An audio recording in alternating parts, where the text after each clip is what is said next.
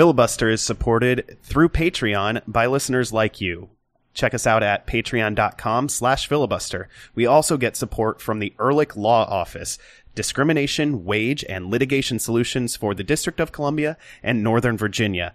They handle workplace discrimination, non-competition and non-solicitation litigation, civil rights, and a whole lot more. For a free consultation, go to ehrlichlawoffice.com/filibuster.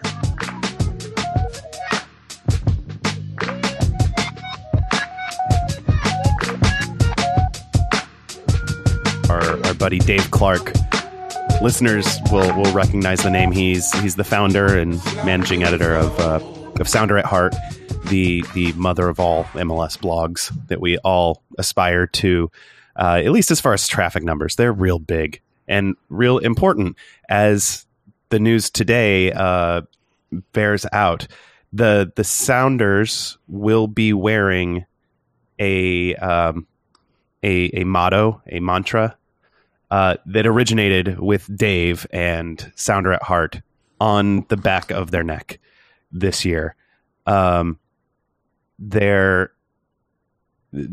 has said, "You will hear us." He has a whole Latin motto that translates to "You will hear us in your sleep. You will hear." Yeah, Nos Audietes, the name of their podcast, translates to "You will hear us." Nos Audietes. And the English phrase will be where DC United is going to be wearing the Latin long of Buzzard Point on the outside back of their neck. And that's really damn cool. A sports blog is being immortalized on the jersey of the team they support. That's really cool news.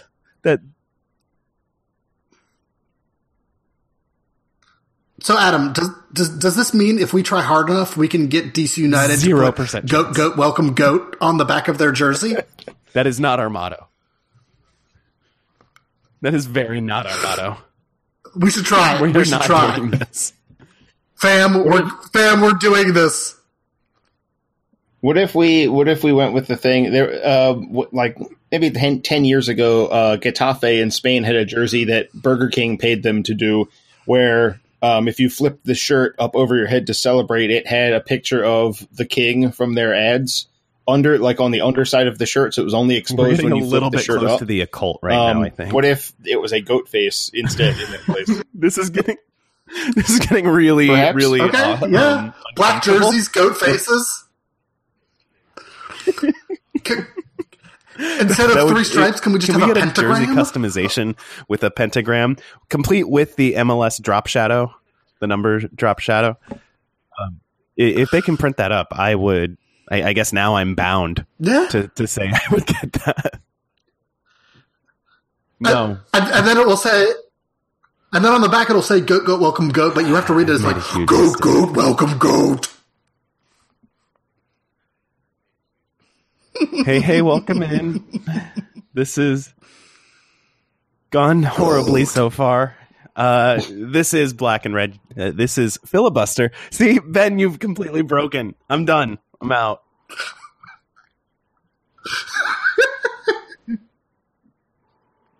This is Filibuster, the Black and Red United podcast. I'm Adam Taylor. Wait, no, I'm not. I'm Ben Bromley, joined as always by Adam Taylor and Jason Anderson. We have a good show for you today. Adam will eventually recover, and then we're going to talk about DC United signing potentially Yamil Assad, and then maybe some other stuff. So it'll be good, despite my goat disasters. Drink, actually, Adam, what are you drinking? It's a Manhattan Old Overholt with Capitoline Rosé from the Green Hat Brewery here in DC. Capitoline Rosé vermouth, I should say. It's not just a rosé wine. That wouldn't make any sense in a Manhattan. Some Angostura bitters, and I didn't have any cherry or any citrus I wanted to garnish it with, but I did have some blueberries that are just completely soaked in gin.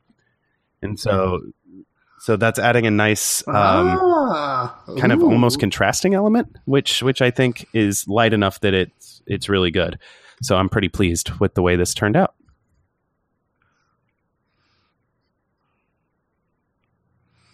That sounds delightful. Jason, what are you drinking?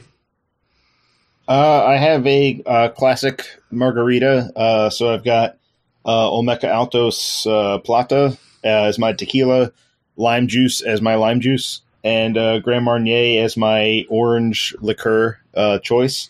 But it's a big one. So it's like a pint glass of margarita. Nice. Hashtag I am Mars. also drinking a margarita. Surprisingly enough, I got hashtag Margs. And I got a new a new tequila this week. So I was going to ask Jason if he knows of it. It is, of course, I always try to get the cheapest 100% agave tequila that the Virginia ABC store has. Because they only have a limited amount. I got before my go-to was Tres Agaveles, which was pretty decent. But this week I got Lunazul. Jason, do you know Lunazul? I do. That's a pretty good one. All right. It was $21.99 for a liter, and I thought that was a pretty good price. So yeah, and that is another 100%. Non-Cuervo tequila. Yeah, So I mean, I know I've told the story before, so I'll just tell it very briefly. But when we went on our honeymoon in South Carolina, the liquor store man berated us for trying to buy Cuervo, and he told us to buy 100% agave tequila because basically, if you don't, you're just buying tequila flavored vodka. with usually with like a or at least Cuervo Gold has some caramel coloring in That it to too. make it look like it's been aged. Yeah, so it's very bad all around. But I promised, at least in the pre-show, I promised to tell Adam about Because my we weren't fever off dream. the rails already. Let's hear it. So,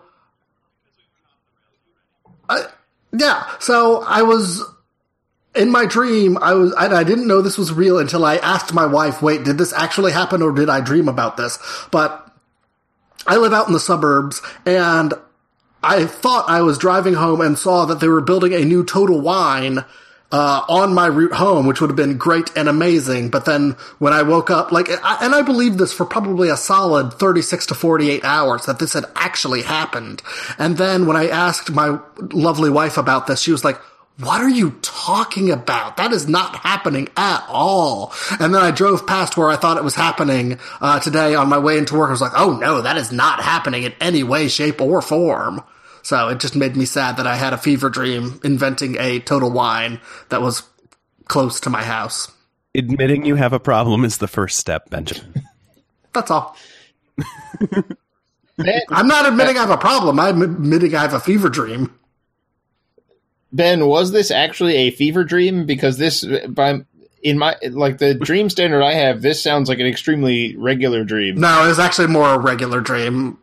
Okay, It was a fever. you didn't have It was only a fever it was a dream. Total Wine, but also it talked to you. Yeah, no, it was only a fever dream in the sense that I woke up at 4 a.m., then fell back asleep, and then I think that's when I had the dream about the Total Wine. Okay. That's all. Adam, can you please get us back on track? Yeah. So there's one and only one big piece of DC United news for us to talk about tonight. I was actually worried while we were planning the show over email that we wouldn't have anything to talk about this week. We were going to resort to talking about more things like Seattle's uniform situation, possibly the drainage in a property nearby Buzzard Point. I was getting desperate. I was really, really grasping at straws. And then Yamil Assad reportedly happened. If you paid any attention to Major League Soccer last year, this is a guy whose name should jump up at you because he was pretty darn good on a pretty darn good team. He had 7 goals, 13 assists for Atlanta United last year, including scoring their first ever goal in club history. Generally played on the left side of their attacking three. High energy guy doing work on both sides of the ball. The Black and Red United Twitter account retweeted a thread from @TeodalFootball that laid out the case that he was among the best wide midfield players in the league across several categories. I think the conceit of the thread is he couldn't find a statistical category in which Yamil Assad wasn't at the top of the league. So this is a get that I think a lot of people are pretty excited about for pretty good reason. At least just on the surface, he's a guy that should get you excited. I know down in Atlanta, they were sad to see him go. He was a salary cap casualty because they had basically maxed out their salary on guys like Joseph Martinez and Miguel Almiron and Ezequiel Barco.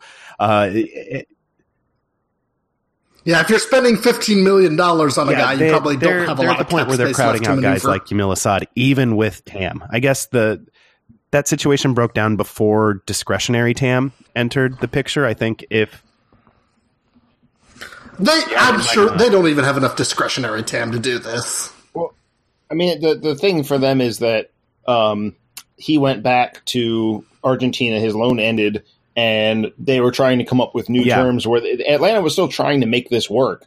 They just couldn't quite reach a set of terms that Vélez Sarsfield, the Argentine club that Assad is still currently his only club. This is not an official deal yet. So, but yeah, they were trying to come up with terms. They just couldn't quite make it work. And eventually came to the conclusion that it wasn't good. They were never going to be able to fit it in for their cap space, all of their various concerns. And so they decided to turn around and say, like, well, I guess we need to figure out what we can do with his MLS rights, because their pursuit of signing us or retaining him allowed them to keep his MLS rights, which it sounds like it's going to be the most costly part of the deal, at least for 2018. Go on the side real quick. Vélez Sarsfield. One of those words is vaguely Spanish, which makes sense for Argentina. The other one is very not. Do we know the origin of that club?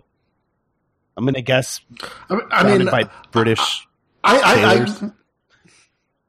Yeah, we can Google here in a second, but my guess would be that it is Europeans, probably Brits, coming and founding the team like they did with so many teams in the late 20s and 30s. All right, let's hear the real reason. So Vélez was founded in 1909, and there was a game being played by workers near the Vélez Sarsfield railway station. So Vélez Sarsfield was already a thing before the soccer team. So to determine how Vélez Sarsfield became a name, we would need to know how that railway station got its name, and there's nothing here that I can see. So I believe it's a neighborhood within a neighborhood in Buenos Aires, if I'm correct. So it goes way back though. The roots are there for going pretty far back into sounds like history. into the 19th century. The name dates. So okay, cool history lesson. Right. And listeners, if you can run this down, I will absolutely talk about this next week if you give me reason to.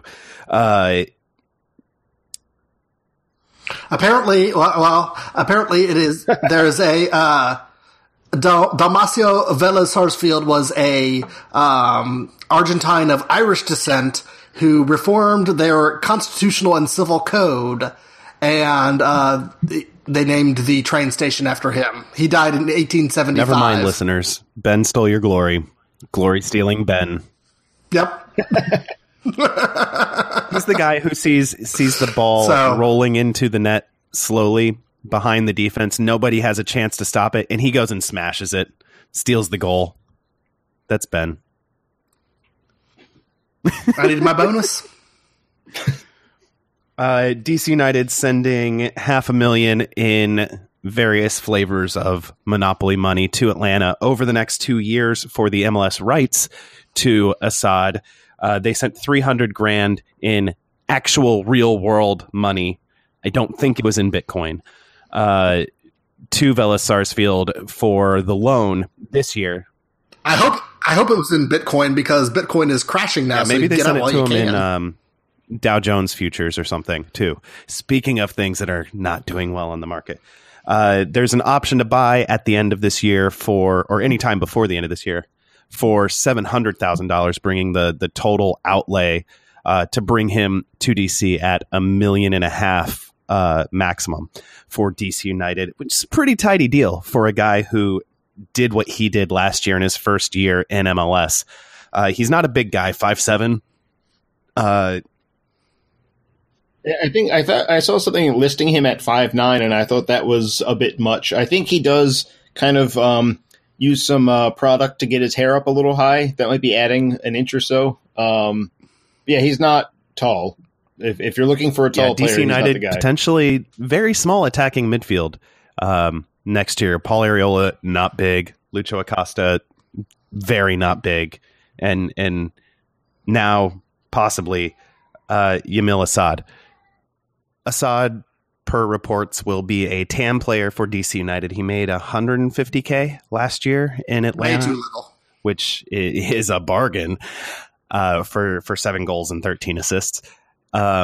He's going to be above the DP threshold of around $500,000 this year for DC United, but that will be bought down against the salary budget with targeted allocation money by DC United. And that salary figure from last year probably isn't a reflection of how much money he actually made. They probably bought him down because you can buy someone down with TAM to $150,000.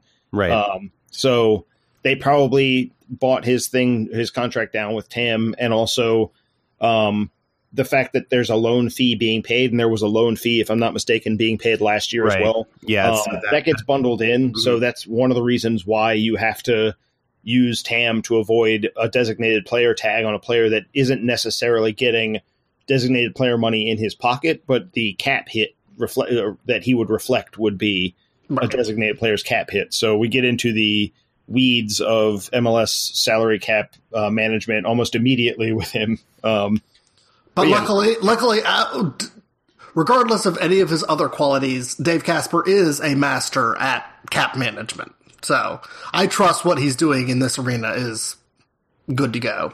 Yeah, I would expect him to use some TAM to pay. If they're going to pay Assad down with TAM, they're probably going to pay him down to $150,000, just like Atlanta did last year. Right. So it'll probably be one of those situations where the salary cap comes out and people will say, wow, DC United got Assad on such a deep discount. And it's like, well, for cap purposes, yes, but actually no. Yeah, this is one of those where the periodic MLS Players Union salary dump doesn't work. It's supposed to be, what the contract says the player gets as far as base and guaranteed. That's the number that they purport to give us. We know from Fabian Espindola's time in DC when he was a designated player listed at making $150,000 or something. We knew he was making significantly more than that, but it wasn't reflected in the union's salary dump. And that's, it makes me question some other numbers, and this would be one of them. But just, I think the main thing is, as a reminder, when we get the players union numbers, is that it's an extraordinarily rough guideline. And trying to treat it as more than that, you're going to end up, being off the mark. The best thing to do is be like, look, we know they're somewhere in this neighborhood as far as the cap goes, but that's all we really know. Right. And when you start to see things like an even number, like 150,000 even is kind of is odd. Because of the way the price points work in MLS, you see most other salaries have a random number without a bunch of zeros. So you've got like a number that comes with change because someone makes like something 72 cents. Those are probably authentic numbers. Whereas if you see a guy listed with a random number that caps off nicely at 150 or 200,000, then something's been done to hide their real salary vis-a-vis the cap. I do want to commend you for that turn of phrase, though. If a number comes out even, it's odd. That was good. I did not mean that. Take credit when I give it to you. No. Assad adds to what has become a almost surprisingly deep core of attacking midfielders for DC United. He joins, of course, Zoltan Stieber, Lucho Acosta, and Paul Areola on that 4-6-0 on that line of 3 from last year. I guess it could be a line of 4 if we want to just go completely crazy attacking, and slot Assad into the middle next to Lucho Acosta. But before we get into the exactly how he fits. I'm curious what your guys' first thought when you saw the news reported on Twitter or at ESPN.com. It was Paul Tenorio who broke the story first with an article that this was happening, and Steve Goff on Twitter filling in some of the gaps. And I think he may have even tweeted before Tenorio's story came out, but Tenorio had obviously been working on it. So I'm just curious what your guys' first thoughts were. I mean, my first thought is I'm really excited about the just pure speed that this gives DC United. We've talked about for a long time about how United hasn't had speed, and then when they finally got Areola, it was an improvement in speed. And even when they got Patrick Nyako, that was an upgrade in speed. And they just haven't had burners for a long time, and now they potentially have Yamil Assad, they have Darren Maddox, they have Paul Areola. All of those guys can just burn it down the line, and having a front three of that, just even if it's not your starting front three, that front three could be devastating against tired opposition, against slower opposition, against a lot of opposition. So the ability they are going to have to burn down the field is the first thing I thought of, and it has me really excited because this team has been so slow for so long. So just being able to get something on the counter and then just go, it just sounds amazing to me. My first thought, I think it would be best summed up as, what? And then I had a few minutes to actually turn that into something more than that. The midfield it was already like, I thought the midfield was the one spot on the team where I'm sure we're getting a playoff level group. And then to add to that, I mean, I'm a huge fan of Zoltan Stieber's game, but I'm not even sure he's a starter because Yamil Assad is that good. Yep.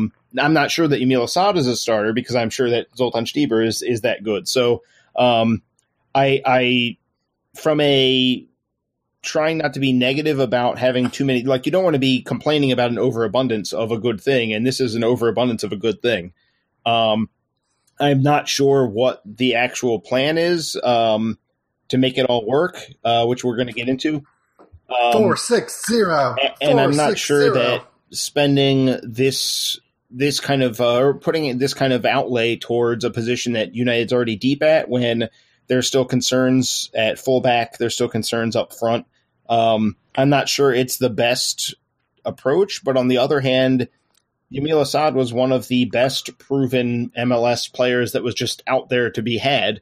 And all the signs were pointing to other teams that desperately needed to do something going for him instead. I know there was some talk about Minnesota United at one point pursuing him. If I'm Minnesota and I was still serious about pursuing him, I know they've also moved on to a guy playing in Colombia that was going to be a little more costly. But if they were still thinking of getting that guy and Assad, and then this happened to them, I'd be like, what are we doing? But then, Minnesota United's got their problems.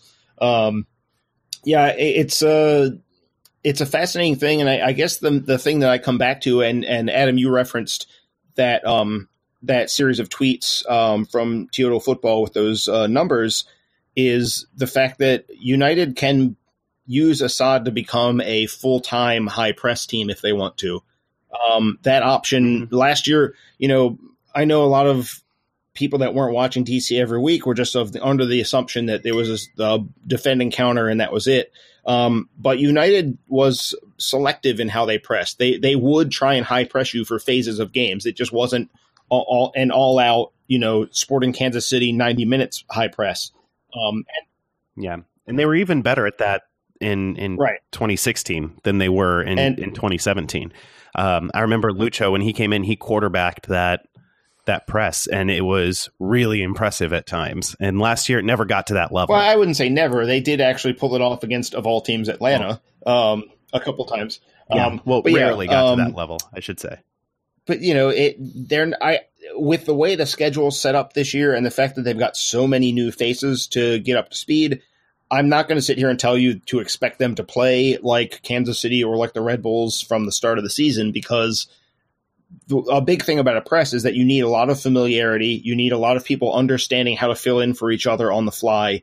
You need to be absolutely sure of the soccer IQ from front to back. You can't have a weak spot when you're going to be high pressing. If you've got one player who's just not smart enough and quick enough of thought to make it happen, your press is going to break down because the other team's going to start attacking that guy over and over again. But I think the possibility of building towards that during training and maybe deploying it as the season goes on, when the home schedule sets you up for a little easier recovery, which high pressing is also very demanding on your recovery. This might be more of a, let's set ourselves up for that back half of the season, and we don't just have to play better soccer when the home games come around. It's also, let's throw a different element at people. We're going to spend a lot of time defending counter on the road. I think everyone understands that. Almost every team in MLS plays that way. But to be able to then shift gears and have a high press game plan in place for those home games, I think that could be the plan here, because Asad was outstanding on that side of the game.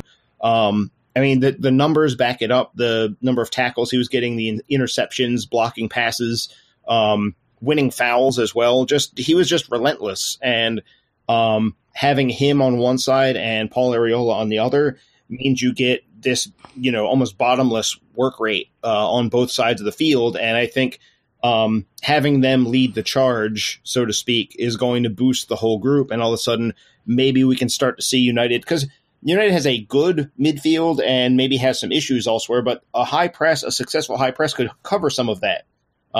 So that's what I'm thinking right now is maybe down the road is the ability to move into being a high press team full time, because as much as people think they have sussed out Ben Olsen's preferred style of play, I don't think we've actually got a good handle on it, because we've never seen what he does when his roster is as talented as everyone else's. And now we're getting towards, still work to be done for DC United to be as talented as the good teams in the East, but we're getting closer. And as you get closer, it opens up more possibilities. You don't just have to be defense first to get by. You can actually open up a little bit. And I think we're getting to that stage where we might actually get to learn a little bit more about what he does when he's not having to play survival soccer. My first thought it was kind of twofold. It was nowhere near as developed as Jason's, or apparently as Ben's. It was much closer to Jason's first thought. It was the name Asad in all caps was my first thought, followed by Rob is going to be really sad.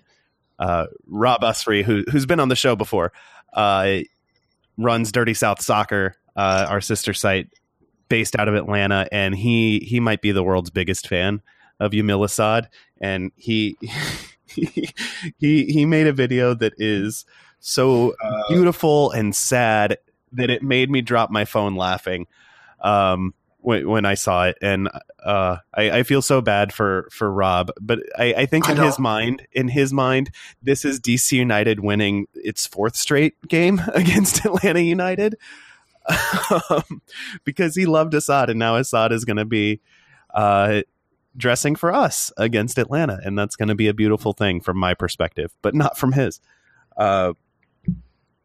So let's. I do want to get into the knock-on effects of this signing, because it does mean United is arguably overinvested at midfield, though I don't necessarily agree that they are, because this road trip is going to be hell on guys' bodies, especially that stretch where they're flying back and forth between the West Coast and the East Coast several times over the course of 3 weeks.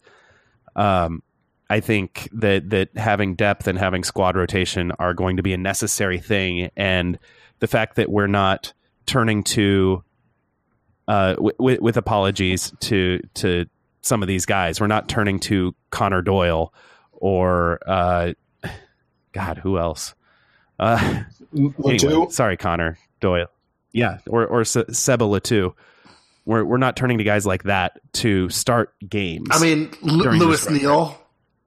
Lewis Neal was great, but yeah, he's come Adam. He was great in big moments for DC United. He was great in one big moment. He was a solid player. Ben, you're way underestimating the number of big moments. But I don't think Neal is analogous in this situation because he wasn't a mid to late preseason attacking signing. He was just a midfielder, whereas Assad and Connor Doyle and Sebastian Letou are more guys that we're being told like this is going to boost our attack. And in the case of Assad, that's true.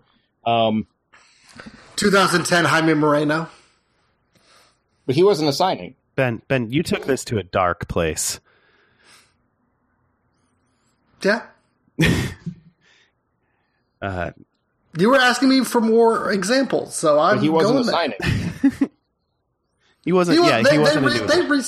They re-signed him for that. I mean, regardless, we're not turning to guys who are either past their prime or not goal dangerous at this point. We're turning to guys like Yamil Assad and Zoltan Stieber and Paul Arriola and rotating them at this wide position. That's the scenario I foresee. I know that there are many other scenarios that could play out, and let's get into some of those. I think on our group chat after the news broke, I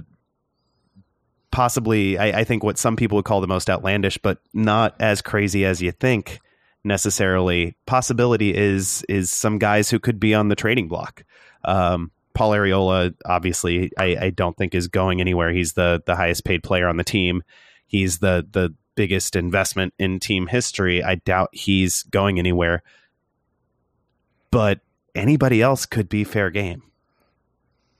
And I don't think this is going to happen, but if the opportunity comes to sign a proven striker and to give up a Stieber or an Acosta, do you think Dave Kasper at least considers it? I think with Stieber more likely than Acosta.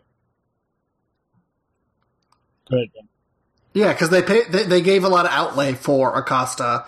They paid over $1 million in transfer fee to get him. Younger. So he's younger. That's a lot of investment. He's also in the center of the park. He's a natural guy there. Assad's proven on the outside. He's not proven in MLS in the middle. He played there in Argentina, but not here. Yeah, I mean, I think there has to be another. Well, not has to be, but I think there's another move coming. It's probably an interleague trade of some sort, but obviously I don't know what it is. But the only other options at this point are either benching people or throwing somebody who has no experience at a serious professional level at striker into the striker conversation. If I just can't see throwing Stieber or Assad into the striker conversation, no matter how much we might want to do that. And that brings up, I think, a concern that a lot of people have expressed. Assad's a great player in MLS, at least based on 1 year of evidence, but he's not a number 9. He's not certainly not the number 9 that DC United fans, including us, have been clamoring for. And I'm curious what that means. And let's I guess jump into this a little bit. The theory that's developed, I think, or at least the hypothesis that's developed since word of DC United pursuing 2 Latin American players, an attacker and an outside back. Assad, I think it's safe to say, is the attacker. We don't know who the outside back is yet. Could be a guy from, who's the Colombian team? Liga de... Help me out. Who's the... I don't know what you're going for here. Anyway, DC United was apparently following had a scout or somebody viewing a Colombian team recently. And there could be a left back coming out of that. I don't know. But I've completely talked myself off the rails. I apologize. If we know that DC United has brought in an attacker, and they could bring in a fullback, but not a number 9 this winter. Is the thinking that they don't have the resources, do you think, or is it that they don't like who's available in this window, and they're going to trust Mullins and Maddox and Miranda to get us through the road trip so they can sign a bigger name in the summer, which I've said would be a little bit disappointing for me. But at the same time, I remember Marcelo Gallardo and what happens when this team tries to force a signing rather than going with the one that's right. Yeah, I mean, I'll let Jason get into the details here shortly, but I'm not as concerned about them not signing a number 9 right now, because I don't think they necessarily need a traditional number 9. I think they've shown their ambition so far this offseason, so I'm not worried about their ambition, especially with the Assad signing. So I think they're trying to put in as many good pieces as they can, and then they'll see where they are come the summer. Yeah, I mean, on one hand, I think they did need to sign one more higher level striker than they have, someone who can be more counted on a little more. On the other hand, it has occurred to me that it could be a situation where they just couldn't quite find the player that was the right fit. They couldn't make the terms work in this window, and they're going to hold off until the summer, which they kind of did last year to DC's detriment. The season was too far gone by then to really fix it. But they've done a lot of work, but they haven't made that. I mean, this would be the big splash signing up to this point. But this is still not the kind of high, we're talking about a player that would require 7-figure transfer fee. That's kind of what fans were looking for. And it might be that they just can't find the right guy for that price tag. And so they've decided, we've only got one shot at this thing. Let's not waste it in the winter on a guy that we're not 100% sure of. And that's not, we don't have some rumor that we can't talk about that we're not putting on the air. That's speculative on my part. It's just the sense I get is that they haven't quite found the perfect fit. And when you're spending that kind of money, you need to be pretty sure that you've got the perfect fit. And going back to last summer, there was that in the midst of all of that insanity was that rumor that they had some sort of talks with Wayne Rooney at one point that didn't pan out. But I can't shake, not specifically Rooney, but someone in that sort of stratosphere in terms of recognition and the financial commitment it would require. I can't help but wonder if they're not holding off until the summer to go after that kind of player, because you're probably not getting that kind of player in the winter unless there's some significant question mark over that player. Like, for example, if you're the Galaxy and signing a 36-year-old, twice ACL repaired Zlatan Ibrahimovic, there are question marks over Zlatan. As much as he's a tremendous player with a great history and all that, there's still question marks there. I think DC might be thinking, let's not go in for the guy that has the question marks and is going to cost a lot. Let's go for the one where we can be as certain as possible. That's what I'm hoping for at this point, because I think we all know that with this outlay, this expenditure of the various allocation money that's going in, the striker isn't coming in. If they go sign Assad, if they finalize this, that ship has sailed for the time being.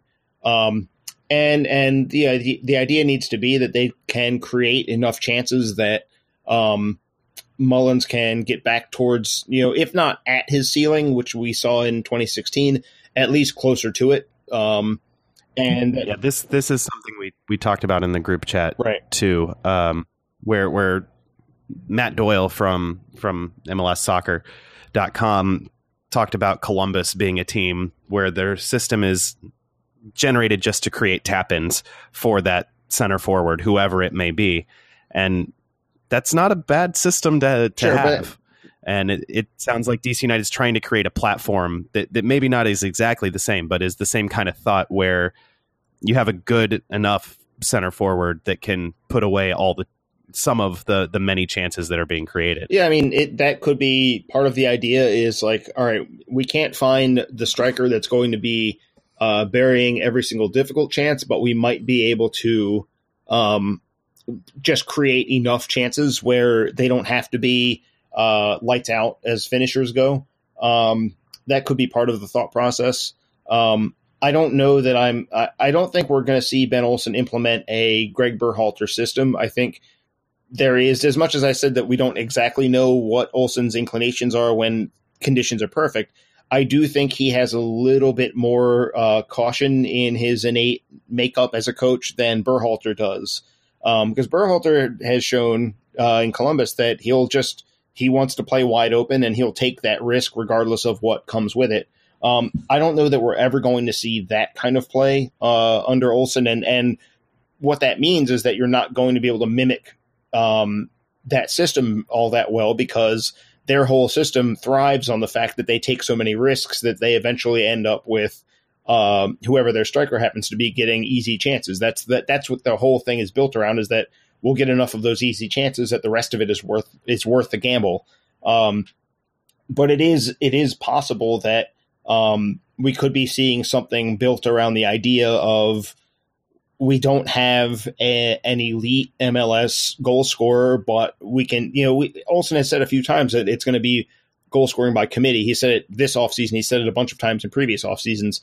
And maybe the whole idea is going to be more of a, RSL had their years where the team was the star and their system was the biggest thing they had going.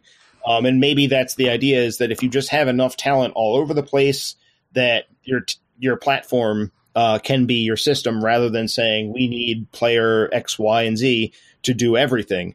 So maybe that's the game plan. But it's really, at this point, it's still super unclear to me, because when it all settles, I still think I see DC playing a 4-2-3-1 or a 4-1-4-1, and one of these big names is just going to be the first guy off the bench rather than starting, whether it's Stieber or Assad or maybe even Acosta.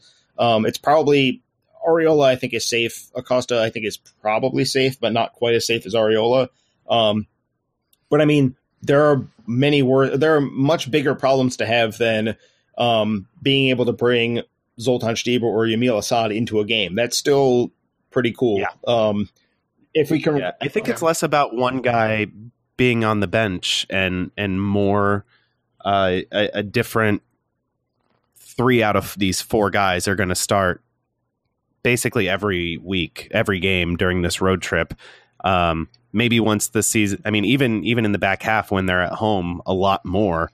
The season doesn't really settle down. They're still going to be playing 2 games in a week a lot of the time. So I wouldn't be at all surprised if there's, we kind of get a hint of what the top combination is, but we only see it a third of the time. And it's important to remember that, generally speaking, if you've got a whole team of players who are a little tired from the short rest, your attacking players being tired, that's going to show more quickly than elsewhere, because they're going to not be, they're not going to be as quick. They're not going to be as creative. They kind of lose that little edge to their game. And the whole game is about those little edges. So, if you go from your attacking trio being, let's say it's a 3-game week. So it's Sunday you play and everyone's at 100%. And then you start those same 3 guys on Wednesday. Now they're down to like 75%. And then you trot them out again the next weekend. Now you're getting 50%, and all of a sudden they aren't able to create. And it's like, what's wrong with them? Why can't they create in this home game? And it's like, well, they're exhausted. They don't have anything to give. And it shows through a little more in those attacking phases. This is why coaches make they tend to make their subs. This is one of the reasons why coaches tend to make their subs on that end of the field rather than further back. You want stability and consistency, which are easier to replicate when you're tired than it is when you have to be inventive and tired. And so I think maybe that's part of the thought process too, is to be able to continuously rotate. I think Stieber could easily play on the right. I think he's got that in his bag. Assad, I've never seen it happen, but it wouldn't shock me if he could pull it off without too much of a problem. And Assad and Stieber could both play in Acosta's spot. So there's certainly a good possibility that they're going to become a team that can rotate those guys and stay fresh every week or every game. Whereas last year we saw a lot of teams where it was just United was tired from the get-go. So, Jason, what you're saying is target Areola. I don't know about that. Areola as the number 9. I don't know necessarily playing long balls into a 5'6" guy is the best plan. Having him go win, even if he is the handsomest man in MLS. Yeah, that doesn't help you win the ball, though. Unfortunately, I mean, if the other guy's distracted, I guess if they stand back and admire him, like, you look good, man. Oh, you've run past me. Yeah, and and Areola just very politely and not politely, but cordially, very friendly, like says, "Thanks, pal," and then takes the ball and blows by them. Yeah. I mean, I really hope we see that at some point. It's all on the table at this point, is the thing. Like, we don't know what the strategy. Right. There are so many possibilities with this group, this midfield now. There are things we can rule out. I think adding Assad to this group pretty much rules out a 3-5-2. I mean, yeah, and let's also be clear, like, even though he did it in Mexico a handful of times, Ben Olsen was never going to use Paul Areola as a wing back. It's not going to happen. Outside of late game emergencies, like you need a goal and it's the 80th minute.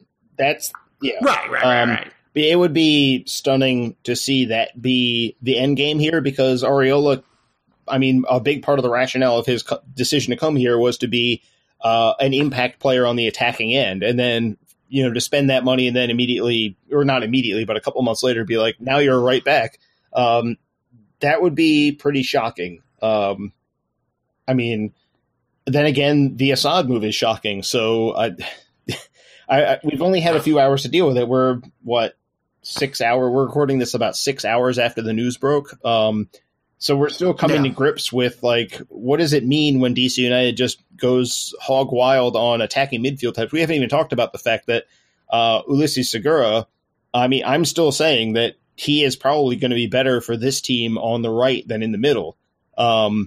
So, you know, we've got to add that in as well. Darren Maddox can play on the left, though now that we're so deep, I don't see him getting any time there, because why bother? But yeah, the team is insanely deep in this one region of the field, and that's awesome and very fun. But it's also like, have we perhaps overcommitted to this one region of the field at the detriment of others? Also, sorry, Ian Harkes, you may be in Richmond this year. I don't see that happening. I think he'll be in the 18. Where? He'll be in the 18. Where? He'll be in the 18 in central midfield. Where? Because you're going to have Canouse and Moreno, and then if Segura might be there, he might not be. Harkes could be there. I'm not convinced. I'm not convinced. I think it's a real long shot that he spends any time in Richmond. Yeah, that's probably true, but they're so deep that I don't. Like, for Harkes, you have to get him playing time somewhere. True. Yeah. And that's not even talking about Chris Durkin, which we won't talk about this week. I do want to push back just a little bit on the idea that United has overcommitted to this spot. I think as far as the numbers, they're not. There's a lot of guys who can play on the outside and also play elsewhere, but I think you meant financially overcommitted. Am I wrong in that understanding? Say it again. Am I wrong in thinking you mean they're financially overcommitted at wide midfield, as opposed to just number of roster spots? It's both. It's the cap commitment. It's, you know, if ownership wants to spend their money above and beyond cap commitments, then I don't care. If they want to pay Assad $10 million this year, the cap hit he's taking up is only, you know, 400 something thousand or whatever the DP cap hit is. That's their business. But yeah, the roster is extremely deep on midfielders, and yet right now in training camp, there are 2 fullbacks under contract and 3 trialists, one of whom was let go by the Whitecaps, one of whom was let go by DC United, and one of whom is 21. Right. My My point, though, is I think they are going to be budget shopping a little bit at fullback, but with all the TAM they acquired, much of which they have now sent to Atlanta, and with the availability of discretionary TAM, and I haven't noticed MLS specifying whether TAM that's being used to pay down someone's salary against the salary budget is discretionary TAM, which the team can purchase, versus regular TAM, which the team gets just as a matter of course from the league. And regular TAM is tradable. Discretionary TAM is not.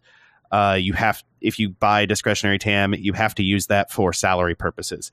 Yeah. I'm curious whether some of this going to Assad and Lucho and Stieber and even Birnbaum, who I think is also on a TAM level deal, I'm curious how much of that could be discretionary TAM. Jason, I know you wrote a piece arguing that the team needed to dip into that fund this year, and I think they might be, and that's pretty damn exciting, because that means that they have plenty of salary budget room to add a DP or two between now and the end of the summer window. Or even just a TAM level fullback. You can go use that discretionary TAM and just sign a really good fullback, which I feel like every time DC United has been successful under Ben Olsen, the fullback situation has been really good. Everyone's either been healthy or in form or both. And when DC United has been bad, the fullbacks have been really bad. And there's never really been that, like, well, the fullbacks have been good, but everywhere else sucks. It's like, well, that's one of the major problems this team has. And so, as much as I think hopefully Taylor Kemp with his recovery from surgery, we heard from Olsen on a press conference, or a conference call, I should say, last week, that Kemp's today, we're recording on Monday, today was his first day of 100% unrestricted training post that hip surgery. Hopefully he's back and back up to where he was in 2016. I think that hip injury was an ongoing thing last year. And hopefully Nick DeLeon continues to grow into his right back role. But if I want to see this team go for more there. We talked about this last week. But one of the things is, fullbacks are getting kind of expensive because we're not, as a country, we don't develop many good fullbacks. Even on the national team level, we end up having to go find dual nationals that were developed elsewhere. We find them because, they end up playing it. And part of it is that we don't develop a good pool of fullbacks. Here within the U.S., our clubs, our youth teams, we just don't do it. And it's players who are athletic and skilled enough to play fullback inevitably play central midfield or striker, and it happens or further up the field. It happens in the men's game and the women's game. It's an across the board thing. We just don't develop fullbacks very often here.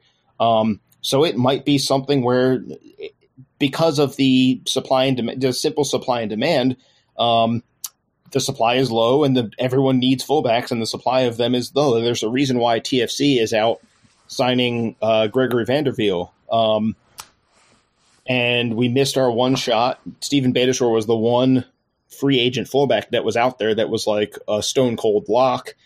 That ship has sailed. So now maybe this is where that discretionary TAM comes into play is, the Latin American fullback that has been rumored. Maybe that's where the money for that comes from, because the team still has plenty of allocation money, but a significant chunk of it not just walked out the door, but is packing its bags to walk out the door. And so they've got to find something, because if they enter the season with the fullback scenario as is in camp, then I would start to think we're going to look back at all of these midfield signings and say, man, if we had just allocated the money for one of those midfield signings towards the back four, we would have been a lot better off. But it's only February 5th. A lot of things are still going to happen between now and March 4th. So we've got time. It's just, you start to feel it. When it becomes February, you start to feel it a little bit. In January, it's like, we've got a while, but now we're less than a month away from the start of the season. So you start to feel it a little bit.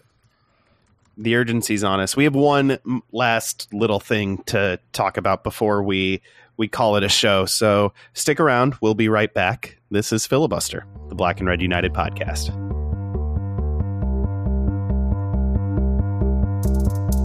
Hey, Ben, You wouldn't say this is a hostile work environment, would you?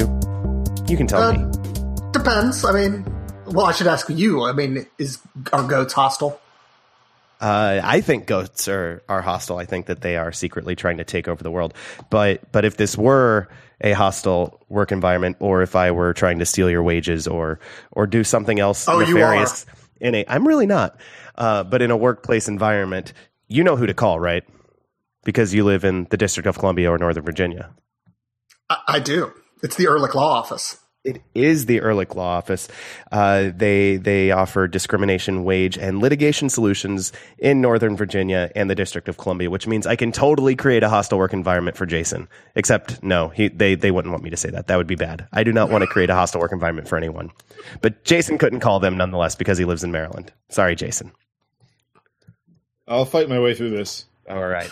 They handle workplace discrimination, wage theft, non-compete clauses, and non-solicitation litigation. They handle civil rights and government takings and disability and education law. They handle a lot of things. And if you are interested in a free consultation, head to ehrlichlawoffice.com/filibuster.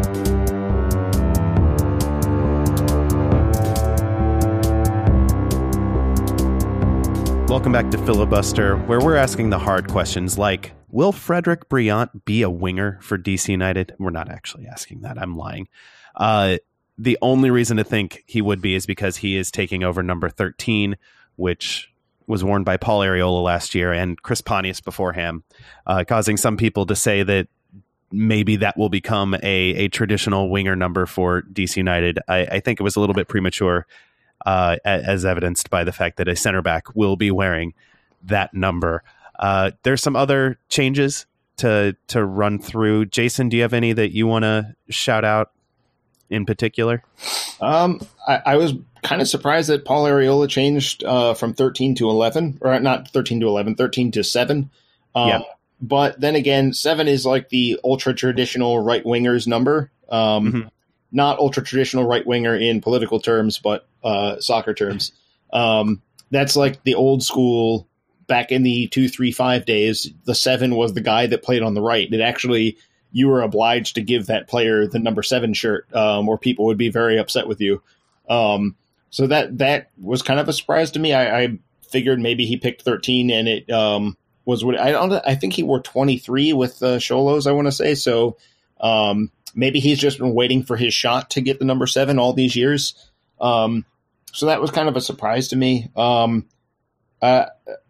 guess the one thing that, and we've known this is maybe the first number we really had an idea of, DC United put out a tweet video or Twitter video with this in there that Junior Moreno was going to wear number 5, which in Argentina especially, and in a lot of South American teams, the number 5 is what we would think of as the number 6 in terms of midfield role. So seeing him pick that maybe gives me the idea that, or it maybe more reaffirms the idea that I've been working with, which is that if he and Canals are a midfield pairing, he's going to be the more defensive player of the two. And then Canals would be the number 8. But we'll see. It could still be that he and Canals they aren't a pairing. Maybe they end up working against each other and competing for one spot. We'll see. But when we're trying to read something as thin as the numbers and determine what they might mean, that's something that came to my mind. I have to say, I'm a number anarchist. I want people to choose just whatever number they want. Like, I think some people have been recently rebuked for choosing like 85 and random like really high numbers, and I love it. I want you to choose any number you want. The weird Mexican teams who choose like numbers in the hundreds, I'm down with it. I want all of that. I want people to choose any number they want whatsoever. You want a goalie to wear number 10 and a striker to wear number 1? I want a goalie to wear number 957. I'm down with it. I want anything. I'm a number anarchist. I don't want numbers deep into the hundreds because that's just harder to remember than two digit numbers. Adding an order of magnitude just makes everything harder. Sure, but I mean that's fair. But we also have a player who's most famous for not most famous, but he also became famous for wearing 99. Well, he did that because his number was given to a 14-year-old. I know the reasons, but he still became again famous for wearing 99. That's so true. He could have chosen another number, but he chose 99. And I think we should carry on Jaime Moreno's tradition and just allow people to choose whatever number they want. So 84, 37. So Dennis Rodman's 91. I mean, I don't associate that with Dennis Rodman, but sure. Ben, are you a big associate that with? Are you a big fan of Travis Worra going back to number 48 after a year as number 1? I mean, despite what I just said, I do like the weird tradition of DC United goalkeepers choosing 48. I just like that. There's been some weird DC United goalkeepers have had some of the weirdest number. Mark Simpson wore number 2 back in the 90s, which was at the time there were so many weird things happening that it was like, we don't have time for this one. But in retrospect, is a very strange thing. Yeah. But I noticed that Bruno Miranda changed from 27 to 32, which is 2 different strange numbers that you don't see very often in soccer. Yeah, normally when numbers change, you don't go up. Usually you go down. You come down. Yeah. Like Zoltan Stieber changed from 19 last year to 18 he has a brand this year. He has the Stevie 18 hashtag to protect. So I understand his thought process. But he also did the traditional thing where you come down when you towards the number you want. Maybe Miranda was just a huge Bobby Boswell fan all this time, and now he finally gets to wear his Heroes jersey. I am not going to top that. Let's get out of here. Thank you all for listening to Filibuster this week. Find us at blackandredunited.com. If you feel like supporting us financially or just buying access to the various pictures of us with goats, both real and not drawn, I guess. Occult goats? I think there is at least one picture of an occult type goat on our Patreon page. That's patreon.com/filibuster, where you can support us financially. Find us on Twitter at filibusterdcu for the podcast, at Black and Red U for the website. Send your emails to filibusterpodcast@gmail.com. Find us wherever you find other podcasts, whether that's iTunes, Stitcher, SoundCloud, Google Play, the Internet Archive. I don't know who looks. Alley. I would not look for us in a dark alley unless it's the one that leads to my street, because I am in that one pretty regularly. It's the only way to get to my street. Yeah. But don't go wandering DC dark alleys looking for Adam. Don't do it. Please don't. For your safety. Time as well. Like, even assuming absolutely nothing goes wrong, there's a lot of alleys in DC. And we're not going to tell you which one Adam's in. Right. I appreciate that. It's the darkest one, though. Right now, it might be. It is. Mostly, though, please tell a friend about the show. That's the best way to spread the word about us. For Jason and Ben, I'm Adam, and we'll talk to you real soon. Say goodbye, Jason. It's not the dark alley you think it is. This is not the dark alley you're looking for. It's the dark alley you want it to be. Maybe the real dark alley is the friends we made along the way.